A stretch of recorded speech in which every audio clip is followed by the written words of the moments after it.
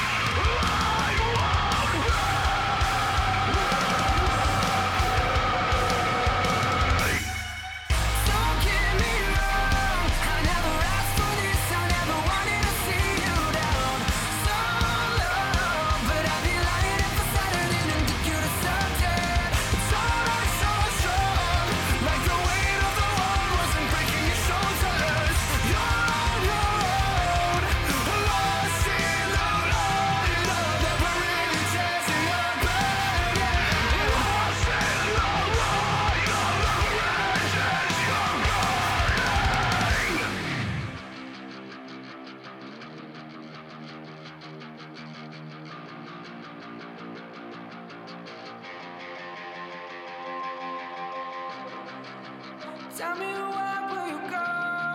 And you're lost your way back home, and your lies that left you low. Tell me where will you go? And you're lost your way back home, and your lies that left you low. Whoa. Tell me where will you go? Lost your way back home.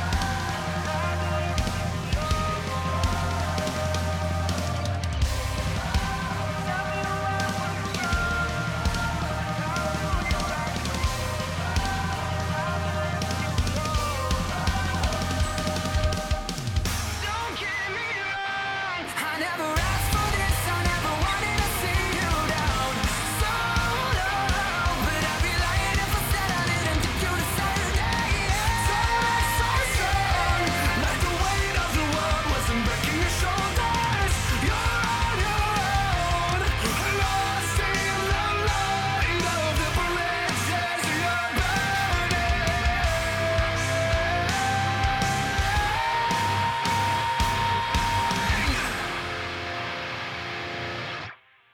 All right, welcome back, everybody. I am here with Fletcher Howe from the band The New Low. Fletcher, how are you doing?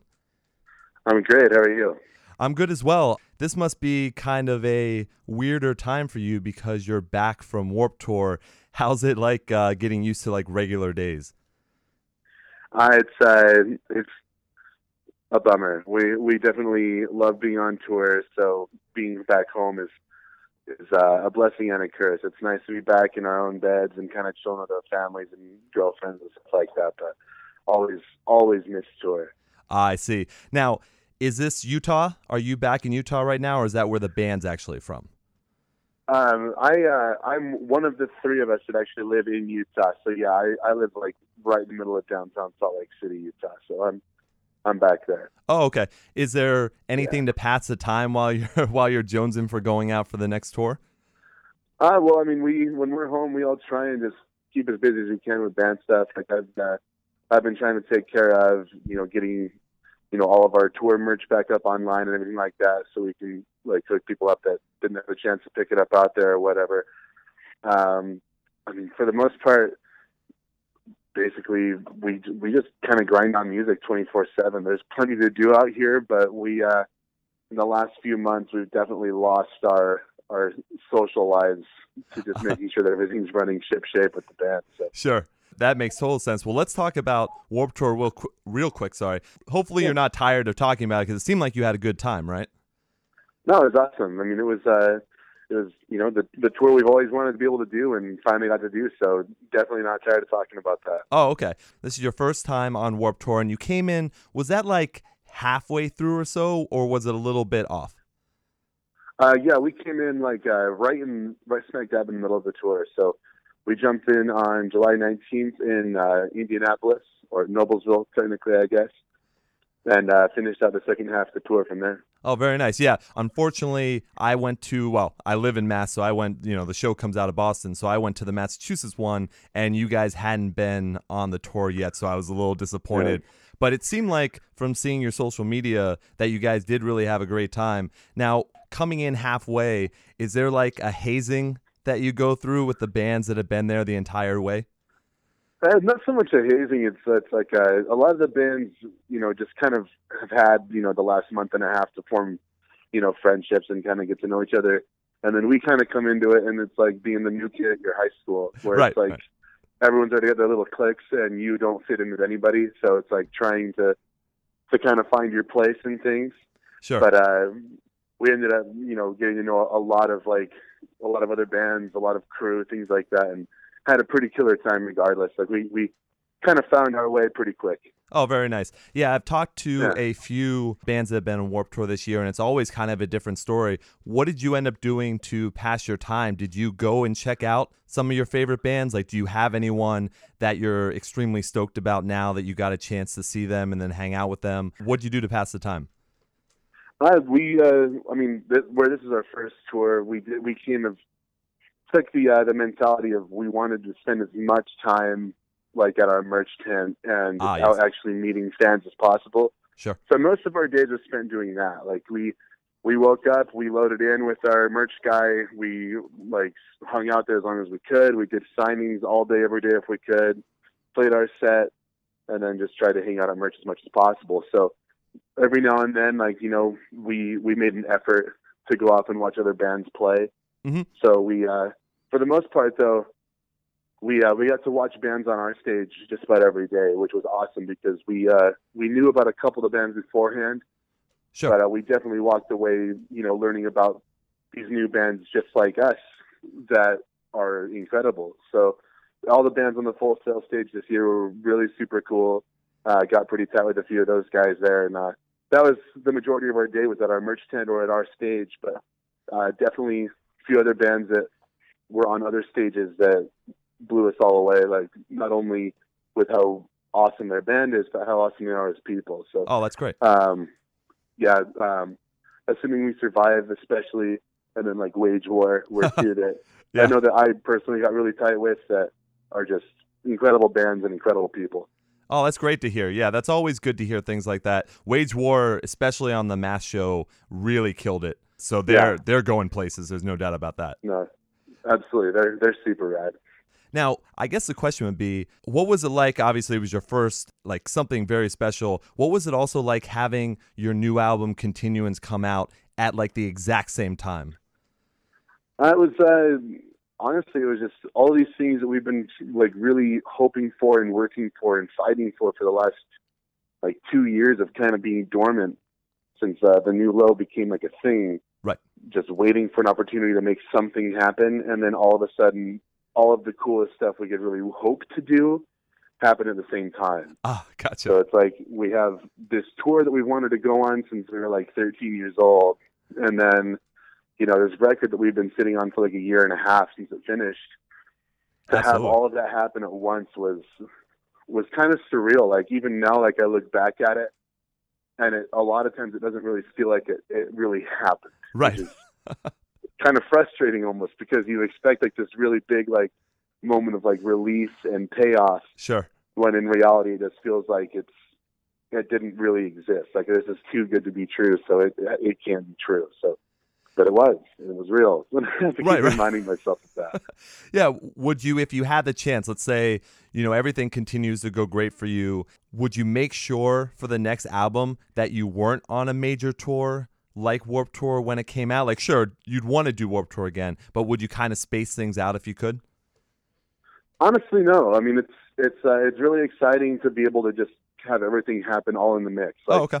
I think it would drive me a little bit crazy, like putting on a record while I'm sitting at home. Oh, I would okay. just feel like I'm not doing anything at all to help with it. Like I'm sitting here in my living room, like on Twitter, trying to like promote this as much as possible, but I don't get to be out there like enjoying the release with the fans. And I mean, we're a brand new band, so by no means do we really have like a huge fan base, but even the people that became a part of it, that gave us a chance just from walking by and seeing it happen and sticking around, like even the way that those people have received our band and the record in general has been insane. Like we never really expected it, but people have been way more cool about it than we ever would have thought. So being able to be out there on the road when it's happening in real time like that is definitely my preferred way of doing it. Okay. Yeah, that makes total sense. Now, when you were there, you had the album come out, people had to kind of digest it and kind of latch on. Did you see as the tour went on that more and more people were singing the words back to you, that more and more people really knew what was going on? Yeah, absolutely. I remember it came out on the 22nd, so we played like 2 shows before the album came out. And like we had put out like a couple of singles here and there to help promote the record beforehand.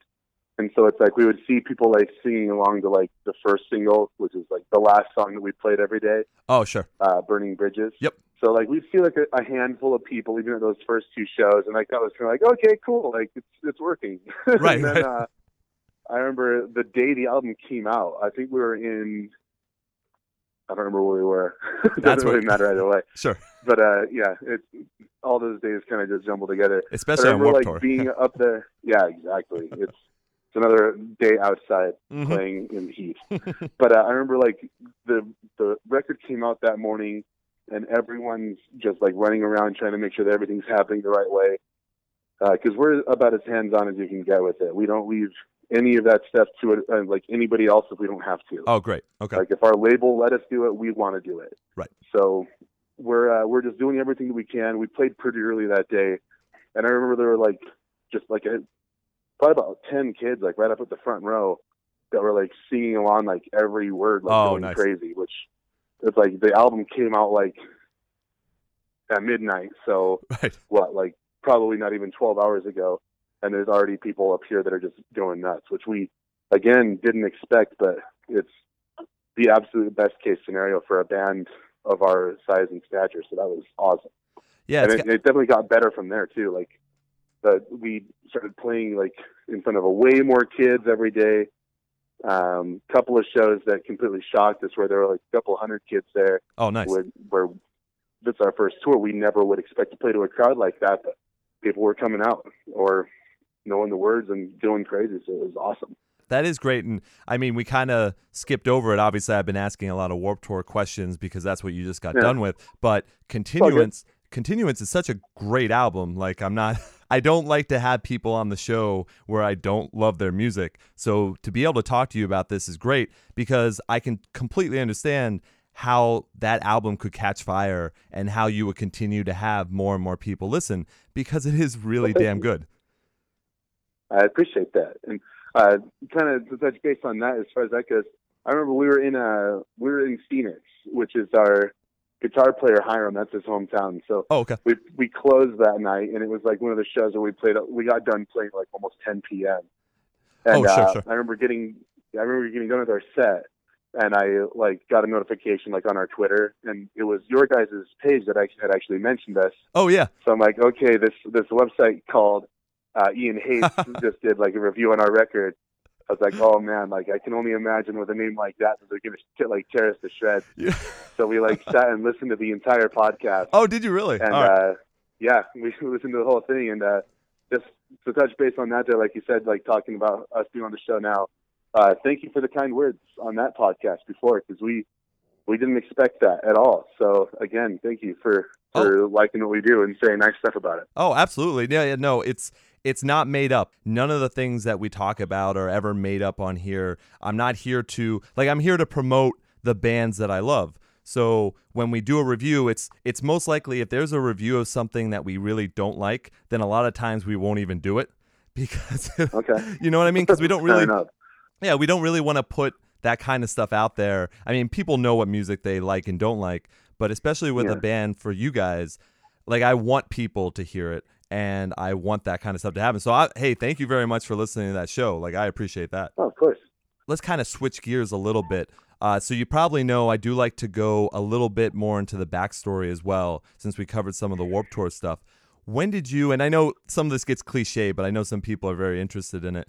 When did you start with music? When did you decide that was kind of the path you wanted to go in?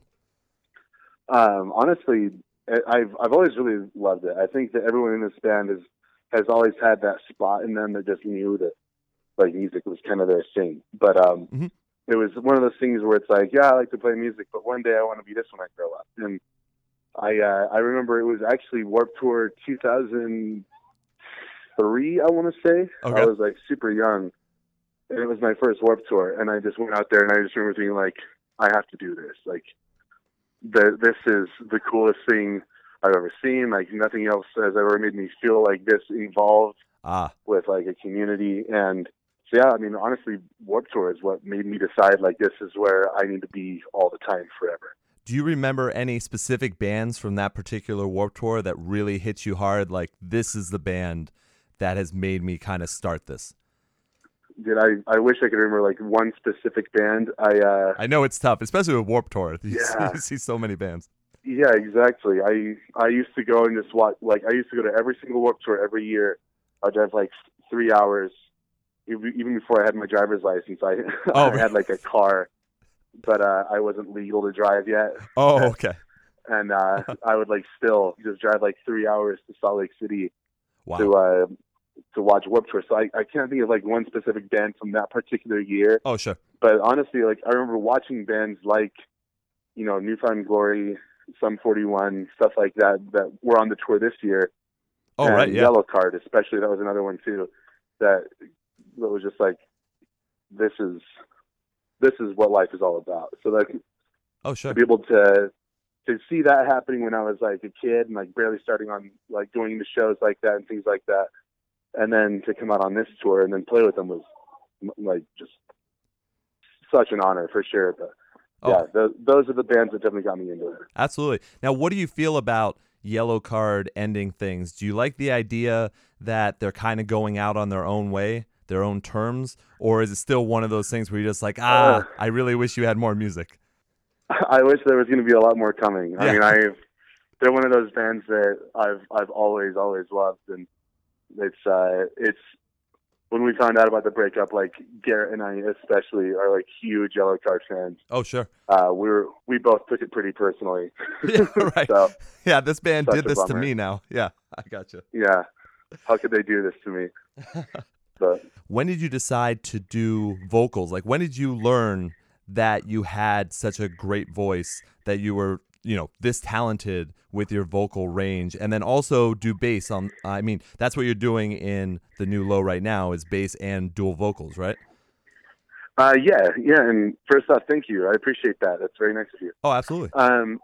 Well, I've always been singing. Like, it's always been a thing that, like, I've just done since I was, like, old enough to talk. Like, that's probably even beforehand, just trying to just sing stuff. I remember, like, my parents told me about, like, how I was just teeny tiny and just stuff would come on, like, on the TV, and I would, like, kind of just sing along with it and stuff like that. But okay. So singing's always been a thing. I never really thought of myself as being, like, this person who has, like, this super great voice by any means, but I just like doing it. Okay. So I think that as far as being in a band goes, bass was definitely my first thing that I dove into. Okay. And it was one of those things where I was friends with, like, all the older guys in my high school, and they were like, I was still in middle school, and they, like, were a couple years in high school. So we were talking about, like, how they wanted to start a band because one dude's dad had a bunch of gear in his garage from back in his, like, butt rock days. Oh, sure. And so where I was the youngest one, I was automatically designated as the stupid bass player. So it's like, well, I play guitar, and he plays guitar, and he plays drums, and you're the youngest, so you can play bass. And I was like, okay. So I like saved up, and I got, like, a bass, and I got, like, a little really crappy amp, and, like, I remember it was, like, one of those things where I, like, saved some money for it, and then my parents surprised me and got me the bass that I wanted for Christmas. Very nice. And it was like, it was all just the shittiest equipment, like, just yeah. so bad. But I remember, like, getting it on Christmas, and I couldn't even, like, strap it over my shoulder right. Like, it was, like, it was that around bad. the back of my neck, but I didn't have, like, around my shoulder, and I was like, this doesn't feel right, but whatever, I'm going to go with it. Right. So I remember, like, going downstairs and just turning on, like, the local rock station and just, like, trying to play along with stuff, and I fell in love with it right away. But very nice. About like 6 months to a year into playing, I started, like, really getting into bands like The Starting Line, New Found Glory, like the Drive-Thru Records bands. Right. And it was definitely Kenny from The Starting Line that made me think, like, there's something, like, really cool and, like, just some serious swagger behind, like, singing and playing bass. Oh, okay. I don't know what it is, but he was definitely, like, the first one that made me think, like, I'm going to do that. Right. And I went kind of back and forth between either singing and playing bass or just playing bass in projects over the years. Mm-hmm. And now here I am. Wow, that is quite a story. When I think of, singing bass players right now, currently, I think of yourself and I think of Aaron from the Amity Affliction. Like, it's not always a huge thing right now. Yeah, there's not a lot of us right now, which is really weird. You think there'd be a lot more. Yeah, I would. I absolutely would have. Now, how do you decide then, because you're also doing the unclean vocals at times with the new Low as well. Yeah. When did you start that? Because also, when you're talking about some of your influences, I'm not hearing any bands like an Under Oath or someone else who kind of, you know what I mean? So how did... Go ahead, sorry. They all came a little bit later for sure. I mean, I really started diving into it when I was, like, in, like, late elementary school, like early middle school. So it was, like, probably about 2005-ish that I really started playing. Oh, okay. So, I mean, the pop punk bands, like, the New Found Glory, The Starting Line, Blink-182, obviously, those are all bands that really got me into, like, bass and just playing music in general. Right. And then, a couple years later, that's when, bands like Under Oath and whatnot really came into play. So those bands are Under Oath especially, huge influence on what we do. Yeah. But in all reality, I mean, as far as screaming goes, I literally never even tried it until we started recording Continuance. Oh, really? Okay. So it was, it's one of those things that we were just kind of like, well, we know that we want it. Right. But we don't really do it. So we kind of taught ourselves how to, Gary and I both did, just kind of taught ourselves how to do it, and just went for it. And apparently it turned out okay. No one's really, I was expecting, like, Steeler to be kind of like, hey, these screams suck, but so far we haven't heard any of that. So no, I think it's worked very well. That's really interesting because, I would not have guessed that because, like you said, Garrett is also doing some of the unclean vocals as well. And how do you guys work that out? How do you work out the, I guess, kind of the framework of a song then who gets to, when are you going to hit the melodies? When are you going to take this part? How do you guys work that out? That's one of those things that we kind of thought would be really difficult to plan out when we decided, like, hey, it's going to be like kind of a 50-50 vocal thing. Right. We thought it would be kind of like a little bit more arguing back and forth over, like, hey, that hook is really cool and I wrote it, so fuck you. You don't get to sing that part, I do. Sure. But it kind of worked out really awesome. I mean, Gary and I have been working together for a few years now on different things. Like, we did Hearts and Hands together, right, where I wasn't really considered a vocalist at all in that project until the very end. Oh, very true. But okay. It got to the point where when it came time to actually piece the songs together that we had written, where it's like we had parts that we wrote that we knew who was going to sing what exactly where, and it kind of came together flawlessly. It was like, okay, you do this part. It's like, well, yeah, I do that part, obviously. So it's just like, no, this part's yours. And it was never really like a give or take situation where it's like we had to sacrifice on it. Oh, okay. It just flowed, luckily. So hopefully that keeps going on for future endeavors as well. But it's never really been much of a problem. Absolutely, yeah. Yeah, that's, once again, that is really interesting, because I thought that would be not maybe an issue, but I'm sure with two people writing different lyrics, and I guess that's that's kind of a follow-up question, is so are you writing separately? Do you, as a band, kind of decide on the direction that you want to go, and then you go off and write, or are you kind of doing it as a partnership? A little bit of both. Okay. It's, there would be a lot of times where we would start writing lyrics that we knew we wanted to write. Like, when you get that itch, you go for it. Sure. So that was a pretty good portion of it. And then also we'd have, Hiram sending us like a skeleton idea for a song.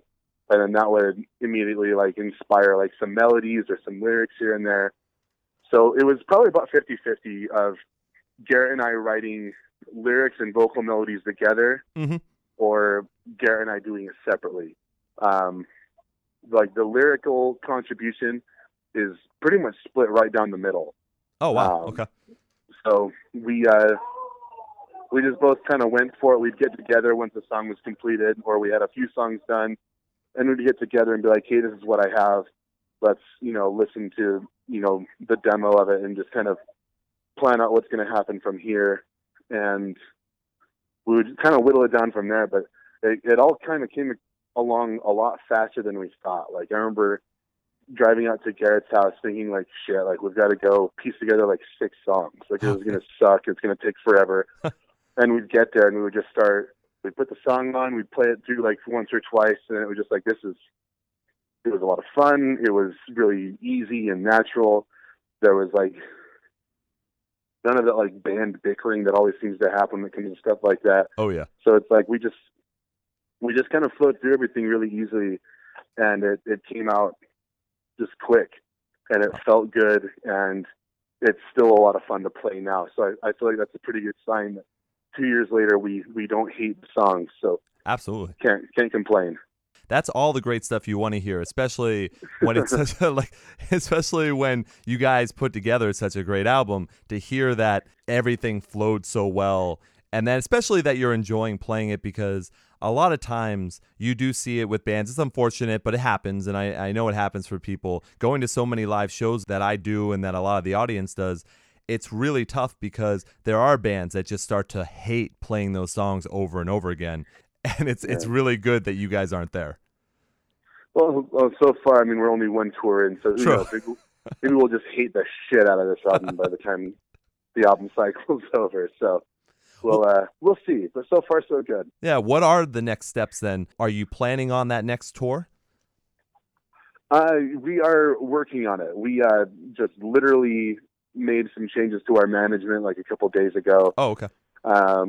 We're sadly, we don't have anything that we're locked in on for the fall. That's part of the change in what we're working on. But we're working to get on something this fall or winter, if we're lucky at this point. I mean, we jumped into it late in the game. I mean, our record didn't come out until halfway through Warped Tour. True. We had to wait an additional week on that for first week numbers so that people can actually see if they want to touch us and whatnot. And luckily that was all good. So, I mean, people are biting, but it's one of those things where it's like they already had all of these tours booked by the time we even got like our record out. So Sure. We're trying. We definitely plan to be out as soon as possible, but nothing that we can announce yet. Understood. That first week numbers thing has been coming up like a ton. I'm still so surprised that that's the big thing, especially now in 2016, that is what every person is looking at. I guess for yourselves, you were talking about just doing your merch by yourself, and now you've got someone else to do it. You're very hands-on with the fans. What's the best way to support you on a regular basis? Like, what's the best way for people to make sure that those numbers are up? Is it buying it on iTunes, or is it doing those merch bundles?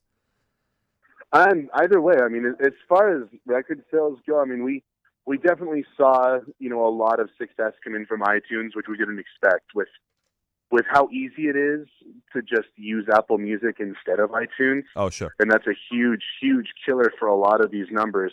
Oh, which, okay. like you said, it's weird that's still a thing in 2016. Right. I mean, Spotify was one thing altogether, but you bring in a service as huge as Apple and you have them kind of jump in and make it even easier to just listen to music without committing to it. Right. It's kind of a scary time where we're seeing all these bands that, were used to sell like, upwards of 20,000 units in their first week. And then all of a sudden they're selling like 5 or, right. Between 5 to 10.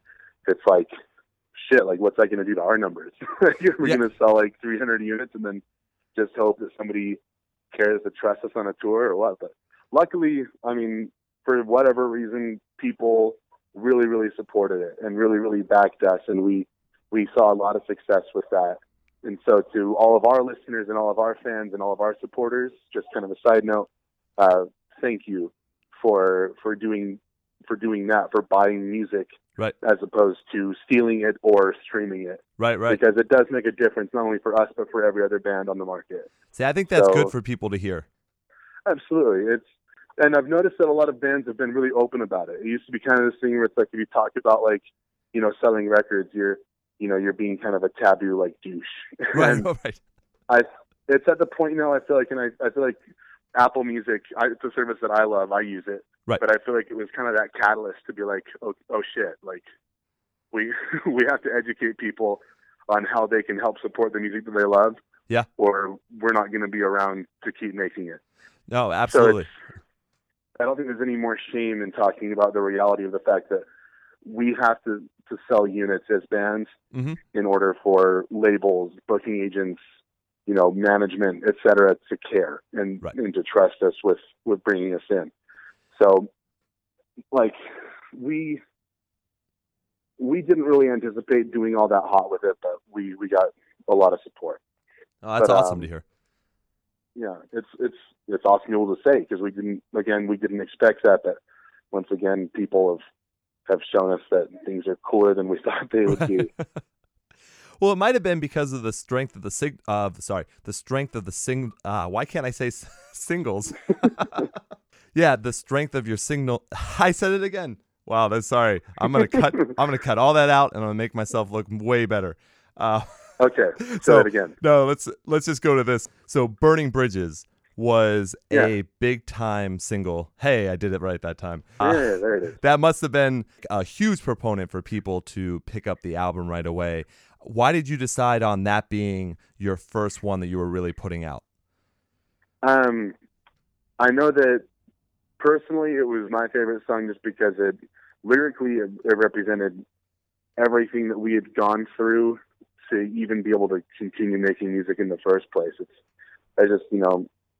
hits home. And also love the melody and the overall vibe of it. I feel like it was just one of those songs that needed to pave the way for us. Mm-hmm. I think it kind of represented everything that we can do and everything that we kind of excel at. Oh. And hopefully, everyone just kind of gets that same vibe. Apparently that's the case, because it's done pretty well. Like, we definitely meet a lot of people that are very into that track. So that's very cool. Absolutely. Yeah. That music video is very nice as well. What was kind of the inspiration? Because I'm pretty sure doesn't Garrett get like his head lopped off at some point, or like half of it? No, it's Sorry, I got the name wrong. Yeah, who is it again? It's okay. Burning Bridges or Garrett? What was that whole scene? That we're probably talking about the scene where he gets like covered in black paint. Yes. So he's just like completely covered, like his head is just blacked out. So that makes sense. Then I made it sound even worse than it was. Yeah, a little bit more brutal than what we went for. But with that video, like the overall vibe with it was we wanted to represent like visually what's happening lyrically. Okay. I mean, the lyrics are more so about just the people in our lives that we deal with on a daily basis, no matter how close we are to them or not, that are just overall negative people. And, there's the saying, misery loves company. So if you're a miserable person, obviously you're going to push to make those around you miserable. You don't ever want to see people happy when you're not happy. I gotcha. For some people anyway. That's so you have those people in your life that just want to just smear their negativity all over you, and that's represented in the video very, very literally by these like black figures just spreading black paint all over us. And like there's a point in the video where it's just like you can see that we're all just literally smothered and held back and just covered in the sludge and just over it. And that kind of represents, what we were going through when we were hearts and hands. Right. Just over it, like doing the one thing that we love most, and then starting to think that maybe we don't really love it that much because it's such a bad time. Right. And then kind of breaking out of that mindset of, well, this is where I'm at. It's bad. This is just how it is.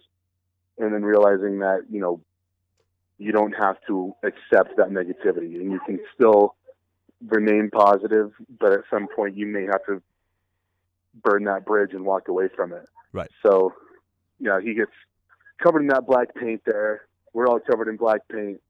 And then he finds that in the video, he finds that little bit of gold in his palm, and that kind of represents their, like, finding, that spark inside yourself to just not give in to that kind of jaded, negative mentality, and then just throwing it all away and being your own person again. So lyrically, visually, it's all there. It's no longer a mystery. Right.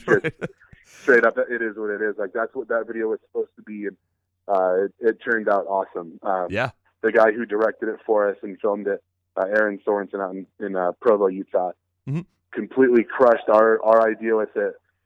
Laid it down perfectly. So very nice. That's what that's all about. Yeah, it might be cliche to ask, but how long did it take to clean up after that? We tried to be really, really smart and preemptive about cleaning up because we knew it was going to be bad. Right. So there was like plastic wrap. We did it like in this old venue. Okay. So it was like just a pretty big room, just cement floor. We laid out tarps and plastic wrap over the entire like area that we were filming. Right. So we had paint, which was like kind of watered down, so it would like look really like gross and runny. We had like gold glitter. We had gold like we made like this dust, like really fine, like almost like cornstarch stuff that was gold too. So the dirtiest set ever. And by the time we got done just rolling up all of the plastic wrap, there was like we only had to sweep and mop like 2 or 3 times. So it took like about 2 hours to clean up, and we were there filming like all day long. So it was a process. Yeah, that seems like it, that's for sure. Let me ask you this, and I'm only going to ask one question on it because I know it was a negative time for you guys. When you had decided to, stop Hearts and Hands and go on, were you worried? Because there's been so many stories about how, besides just the music that you're making now, about how, negative that time was in your lives. Did you worry at any point, though, that since you already had a brand, that starting a brand new band that was completely different from that one, that you would be starting completely over, and that you were kind of leaving that base that you already had?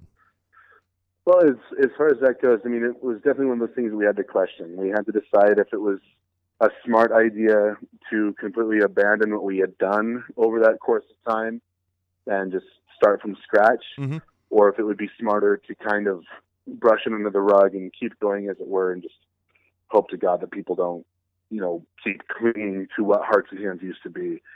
And it didn't take very long for us to realize that we weren't Hearts and Hands anymore. The lineup was too different. Right. What we wanted to do sonically was too different. And so it was just one of those things where it's like, okay, so I guess this is where we just completely scratch it and start over again, which we were ready for it in that regard.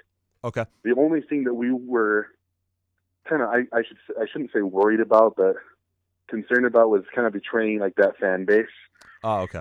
Just because for the little that Hearts and Hands actually did, we had, a handful of fans that were way more loyal than we anticipated. And so we were kind of concerned about kind of taking it that way. We kind of hinted at some change coming for a while. Right. And I mean, it had been 2 years, and the fact that people had hung out and stuck around at all during that such a long period of time without giving them anything new Sure. is insane. But yeah. we kind of figured at that point, like if they've stuck around for 2 years with nothing to show for it, then these are the kind of people that are probably going to have our backs no matter what. And Right. luckily, that's exactly right. Like we even not on Warped Tour, we had kids coming out that every single day was just like, hey, I've loved you guys since the Hearts and Hands days, and like this stuff is better. We love it. It's like so. It's awesome to be able to take all of that fear of kind of starting over and have it met with such positivity by the people that cared about it then, and hopefully, just like us, care even more about it now. Right. That's great to hear as well. That's what I would have expected. I would have expected there to be people that still remember Hearts and Hands, but then are going to enjoy this music more. So hopefully they would make that kind of transference over to there. So that's good to hear. Yeah. Let me ask you this. So one of my co-hosts, Jackson, his favorite track that he plays over and over again from Continuance is Start Over. And it really does seem, lyrically, I'm guessing that it has something to do with Hearts and Hands, but does it hold any special meaning for you? Yeah, more so as opposed to Hearts and Hands, like with our lineup. Mm-hmm. Start Over is a song that Garrett wrote completely. That was one song that he did kind of off on his own. Oh, okay. It was like really the only song that we didn't collaborate on. There were a couple songs that I wrote mostly, and then there were a couple, like that was the song that he did on his own. So I don't really personally relate it to Hearts and Hands, but that's a really cool way to put it. Like, it's an awesome perspective to hear. Oh, For good. me, it's more so, I relate it personally to the relationships that I have with people outside of the band that kind of watch me go through the lowest point possible in my life while trying to figure out if I still loved what I've always loved again. So it's like, it's one of those things where when I hear that song, I think about kind of taking a step back away from how bummed out I was on music and life in general for a while there. Sure. And just kind of getting a fresh start at it when we kind of rediscovered that we actually do want to keep doing this. Because it's one of those things where music is not, it doesn't end with the band. Like, it doesn't end with my relationship with my bandmates or the music or the fans. It completely affects every aspect of our lives outside of it as well. Mm-hmm. Like the way that I interact with my family, my girlfriend, my dog. Right. It's all one big thing for us. So that's what that song kind of represents for me personally. But that's a really cool thing to hear, that like someone could hear that and think like, this kind of feels like it might be about, this band kind of changing gears and starting over. So that's really cool. Oh, great. Yeah, I guess just kind of jumping on a little bit more of what you were saying there, was there a specific moment where you realized, yes, even putting all that negativity aside, was there an actual moment, and what was it that kind of got you back into everything and made you realize that, yes, you do love music so much and you want to continue on? Was there anything specific? It was, for me, it was kind of like a very skeptical thing, and I feel like it was the same way for Garrett as well. I mean, for a while there, Chris was gone. Now he's back, obviously, but Chris was out of the picture for a minute there, and we, had just started talking to Hiram about everything. And I remember the day that we got together and we wrote "Get What You Give." Oh, okay. That was like the moment that I was like, "Holy shit, this is fun! Like this is right back where I want to be." And from that moment forward, I remember like we got into a room together. We kind of toyed with a couple of different riffs, and we just hammered it out musically. And then we started writing the lyrics, and the lyrics are 100% about the end of Hearts and Hands. Ah, okay. And the beginning of what we were going to do, which at that point in time we thought might still be Hearts and Hands, Right. but it just sounded very different. So that was that moment for me. It was just like when we played it back, because we wrote it and recorded it right then and there. Like we didn't have like a jam space where we could all get together and just like play a few stuff together.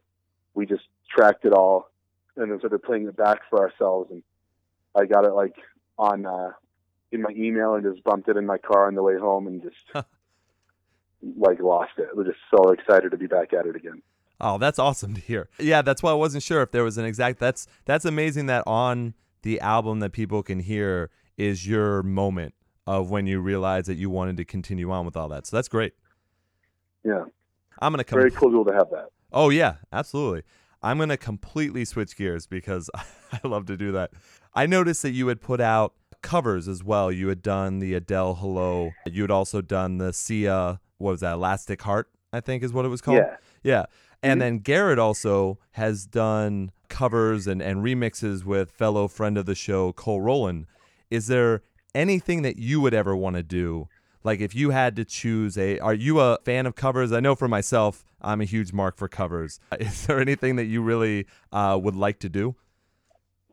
Personally, if I were to just do stuff on my own, Sure. I've always wanted to kind of delve into like more like kind of R&B stuff a little bit, but I'm a little bit too busy for that at this rate. Okay. But if I were to get into that, like I think it'd be a lot of fun to just kind of dive into that stuff.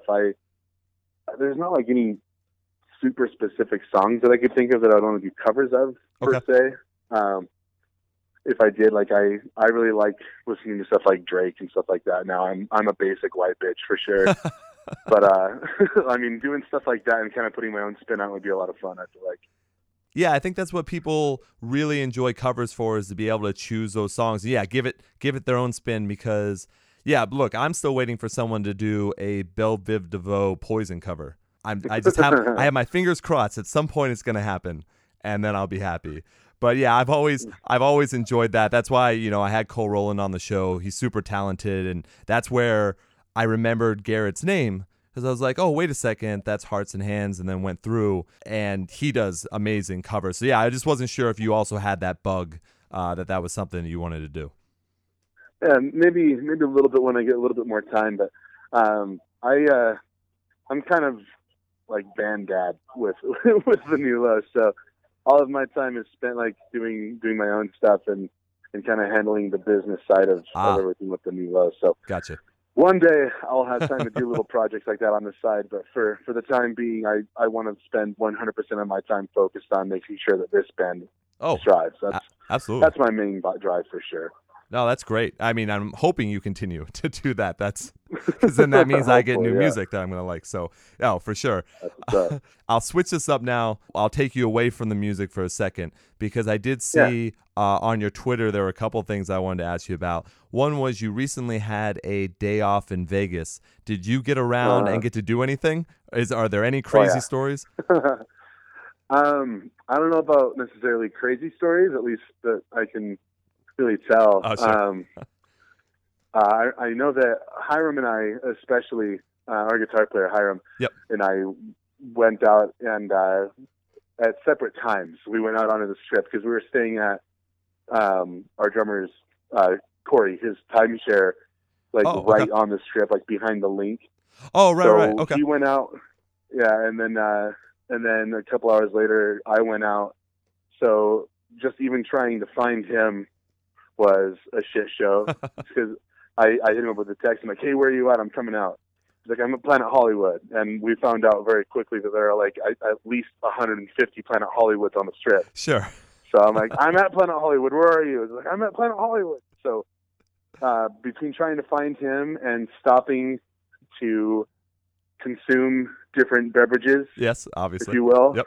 along the way, by the time we found each other an hour later, we were already pretty tossed up. And then we just walked around just continuing to drink more drinks Right.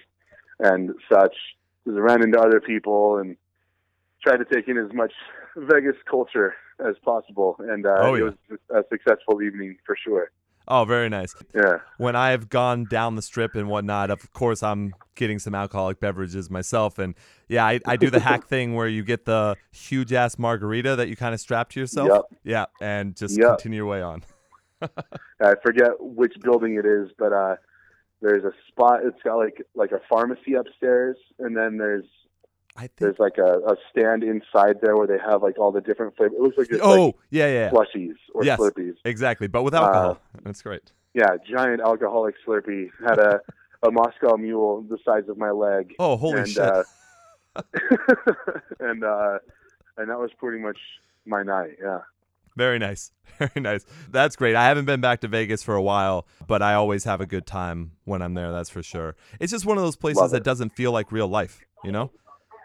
Yeah, it's just it's kind of weird. Like I've had this thing with Vegas forever where it used to be a lot more fun and crazy. Oh, sure. And then I kind of realized, thinking about it, I was like, everyone comes here and spends so much money to do all these things.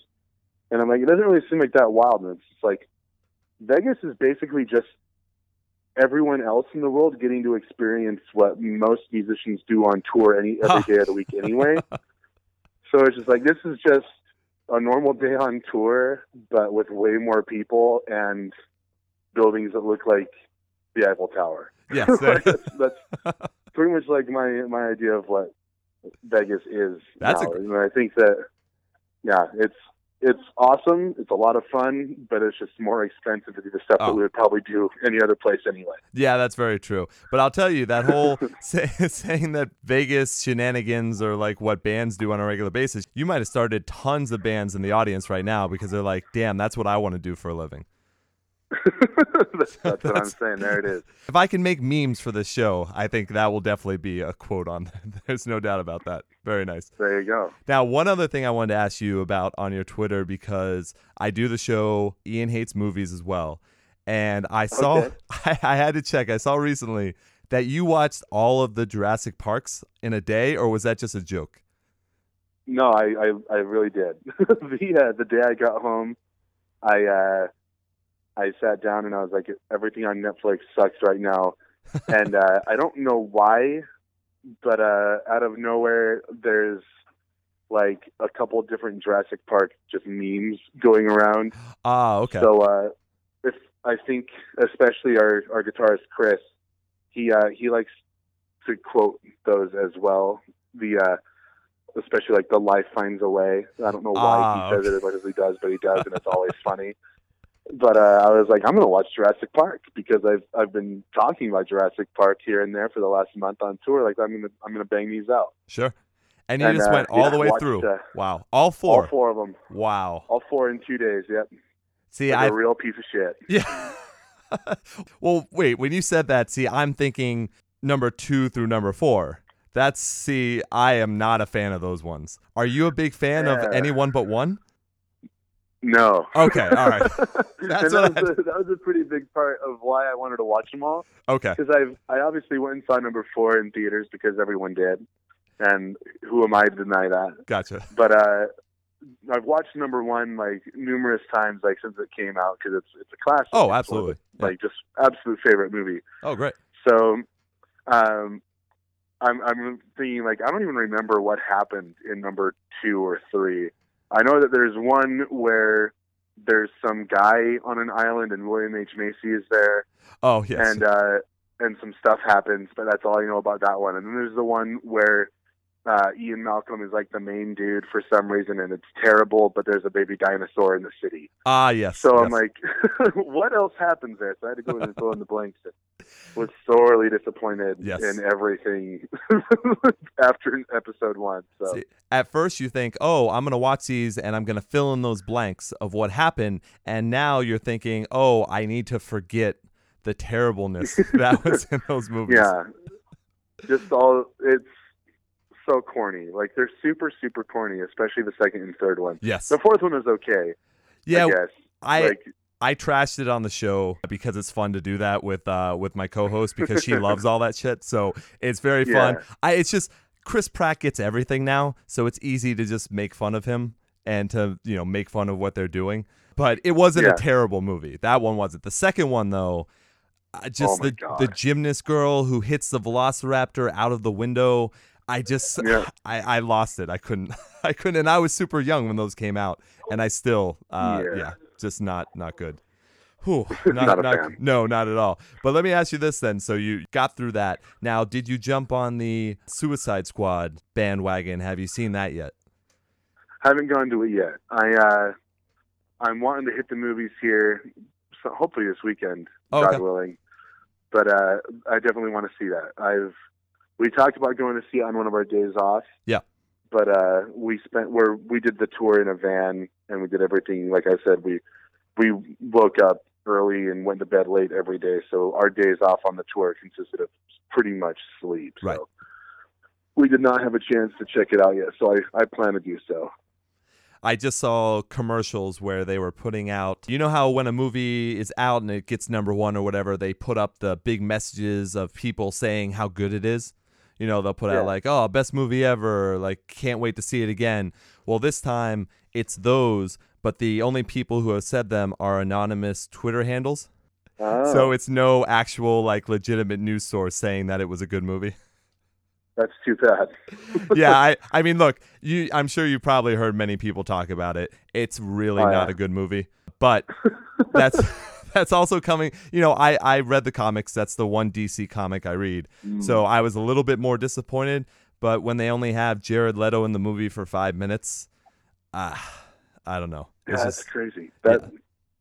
I didn't know that he was. I knew that he was only in there for like a little bit, but I didn't know he was like in for that little bit. Weird. Yeah, it's like 5 or 10 minutes really, and it's a 2-hour and 10-minute movie, I think. Yeah, makes no sense. So, anyways, that's my little movie tangent. I know you're busy, but I always like to kind of end with something like that. Oh, no worries, man. I like talking about that stuff too. So you're chill. Oh, great. Let me go ahead and thank you very much again, Fletcher, for coming on. This was awesome to get a chance to talk with you. I know we spoke about it a little bit earlier. I'm going to go ahead and put links in the description of this episode with all the different places that people can find the New Low and find your stuff. But what is the best way right now for people to support you? As far as supporting us goes, I mean, just if you like the music, pick up a copy of your own. If you really like it, check out our merch, which is going to be available online there. We're at thenewlow.merchnow.com. Great. And also thenewlow.bigcartel.com. We're on there. If you're into it, pick some stuff up. We always love, seeing our stuff out there, of course. We design all of our own merch too, so if you like really supporting not only just having our stuff, but actually having something that we spent all of our time and efforts actually creating personally, then that's even cooler for a lot of people I know. Yeah, I didn't know that. That's awesome. Yeah, I picked up a MacBook and like the Adobe Suite and just taught myself how to use Photoshop and stuff like that, and just designed all of our own merch too. So very cool. It's a fun process for sure. But the main thing you can do is just listen and spread the word. I mean, check out our website, thenewlow.co, C-O, if you will. Okay. It's got links to all of our social media. Follow us. Come out to a show. Come through. We want to meet everybody. So as soon as you guys lock down when that next tour is, I'll definitely be promoting it, and I'm really, really hoping that you come to the East Coast. Please keep that on your list of things to do, because absolutely. I talked to so many people on the show, and for some reason, no one wants to come to Boston anymore. And I understand it's not the greatest city, but I would certainly love it because then I get to talk about it on the show too. So, No, absolutely. that'd be great. We love playing out there. Both tours that we've done on the East Coast, we've come through Worcester. So we Okay. hope to be back on this next run. So Sounds great. All right. Well, once again, Fletcher, thank you very much for taking your time. I know you're extremely busy, but I know the audience does as well. It was great talking with you. So once again, thank you very much. hey, thank you so much for having me, and we hope to talk to you all soon. Sounds great. Thanks again, Fletcher. Hey, you bet. Take it easy. Yeah.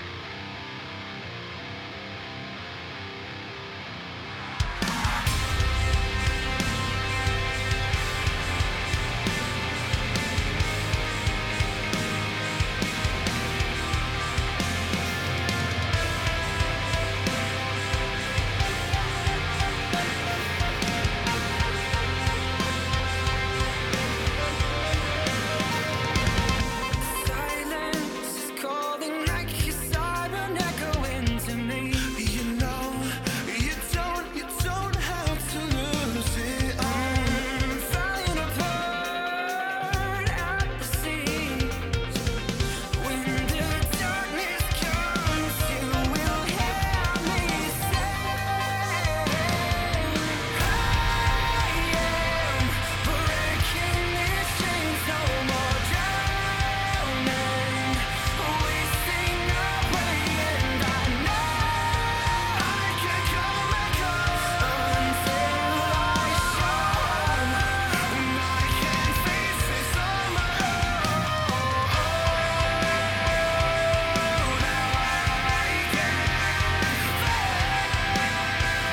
Can face this on my own.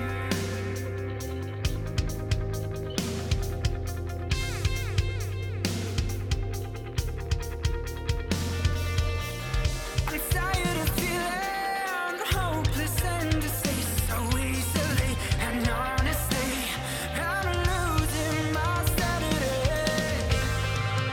And I can't sail either way. Your voice almost calling my name. You should know I won't break, no, not this time.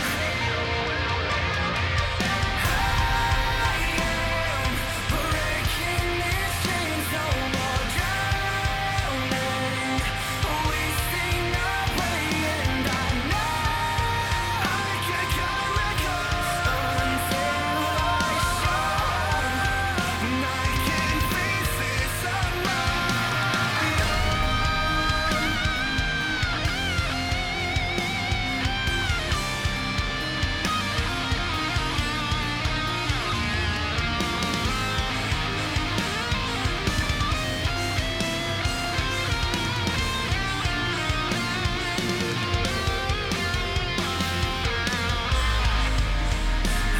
just wanted to feel something more. 'Cause when it rains, of course it starts to pour. And I swear in that moment I know I can face it what was before.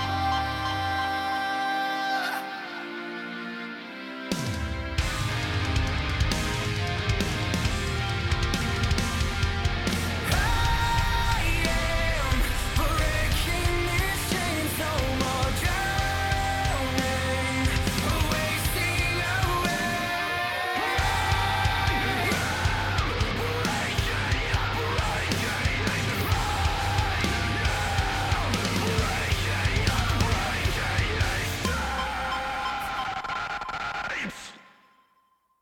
Oh, what a great track that was.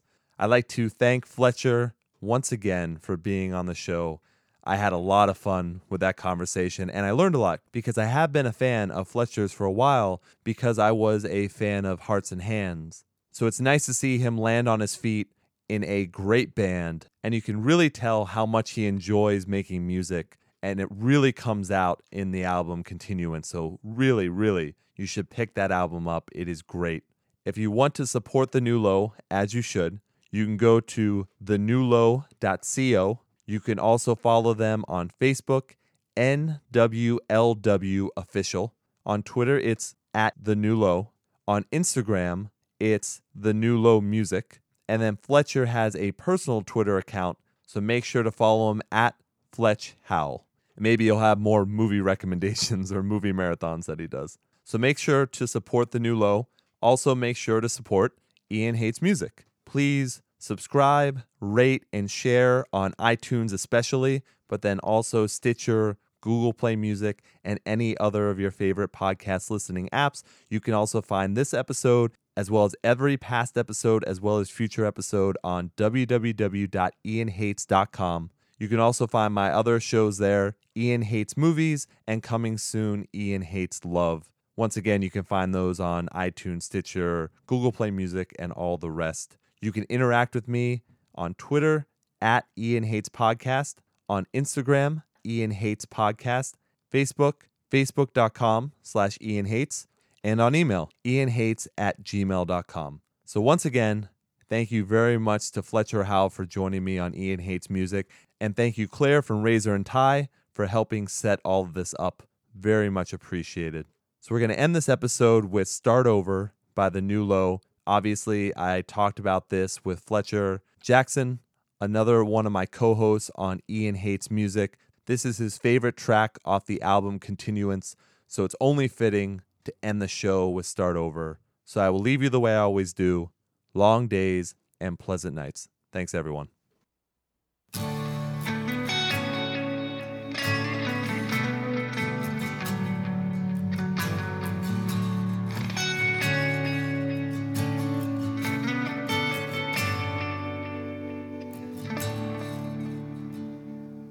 Darling, can we make believe that we are strangers in the dark? Want you to make it hard for me to breathe, me to breathe. So I'll sing deeper in your heart. I know that nothing stays simple forever when you're alone. I wanna start over again. I wanna start over again. Take me back to where we began.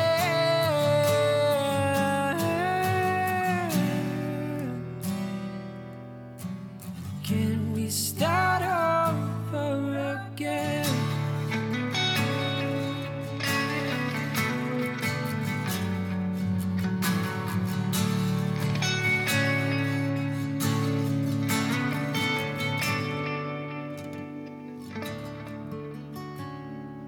Time is changing everything. I see we're off and then we're on. Can we find the people we used to be? Or are we too far gone? I know that nothing stays simple forever when you're alone. Why couldn't we just stay simple forever? That was enough.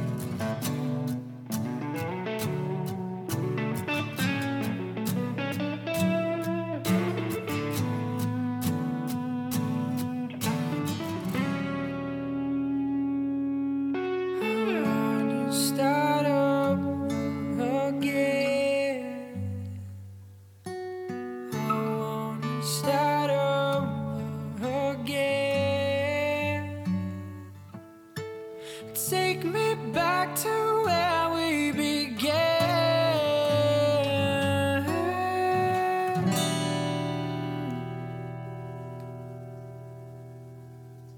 Can we start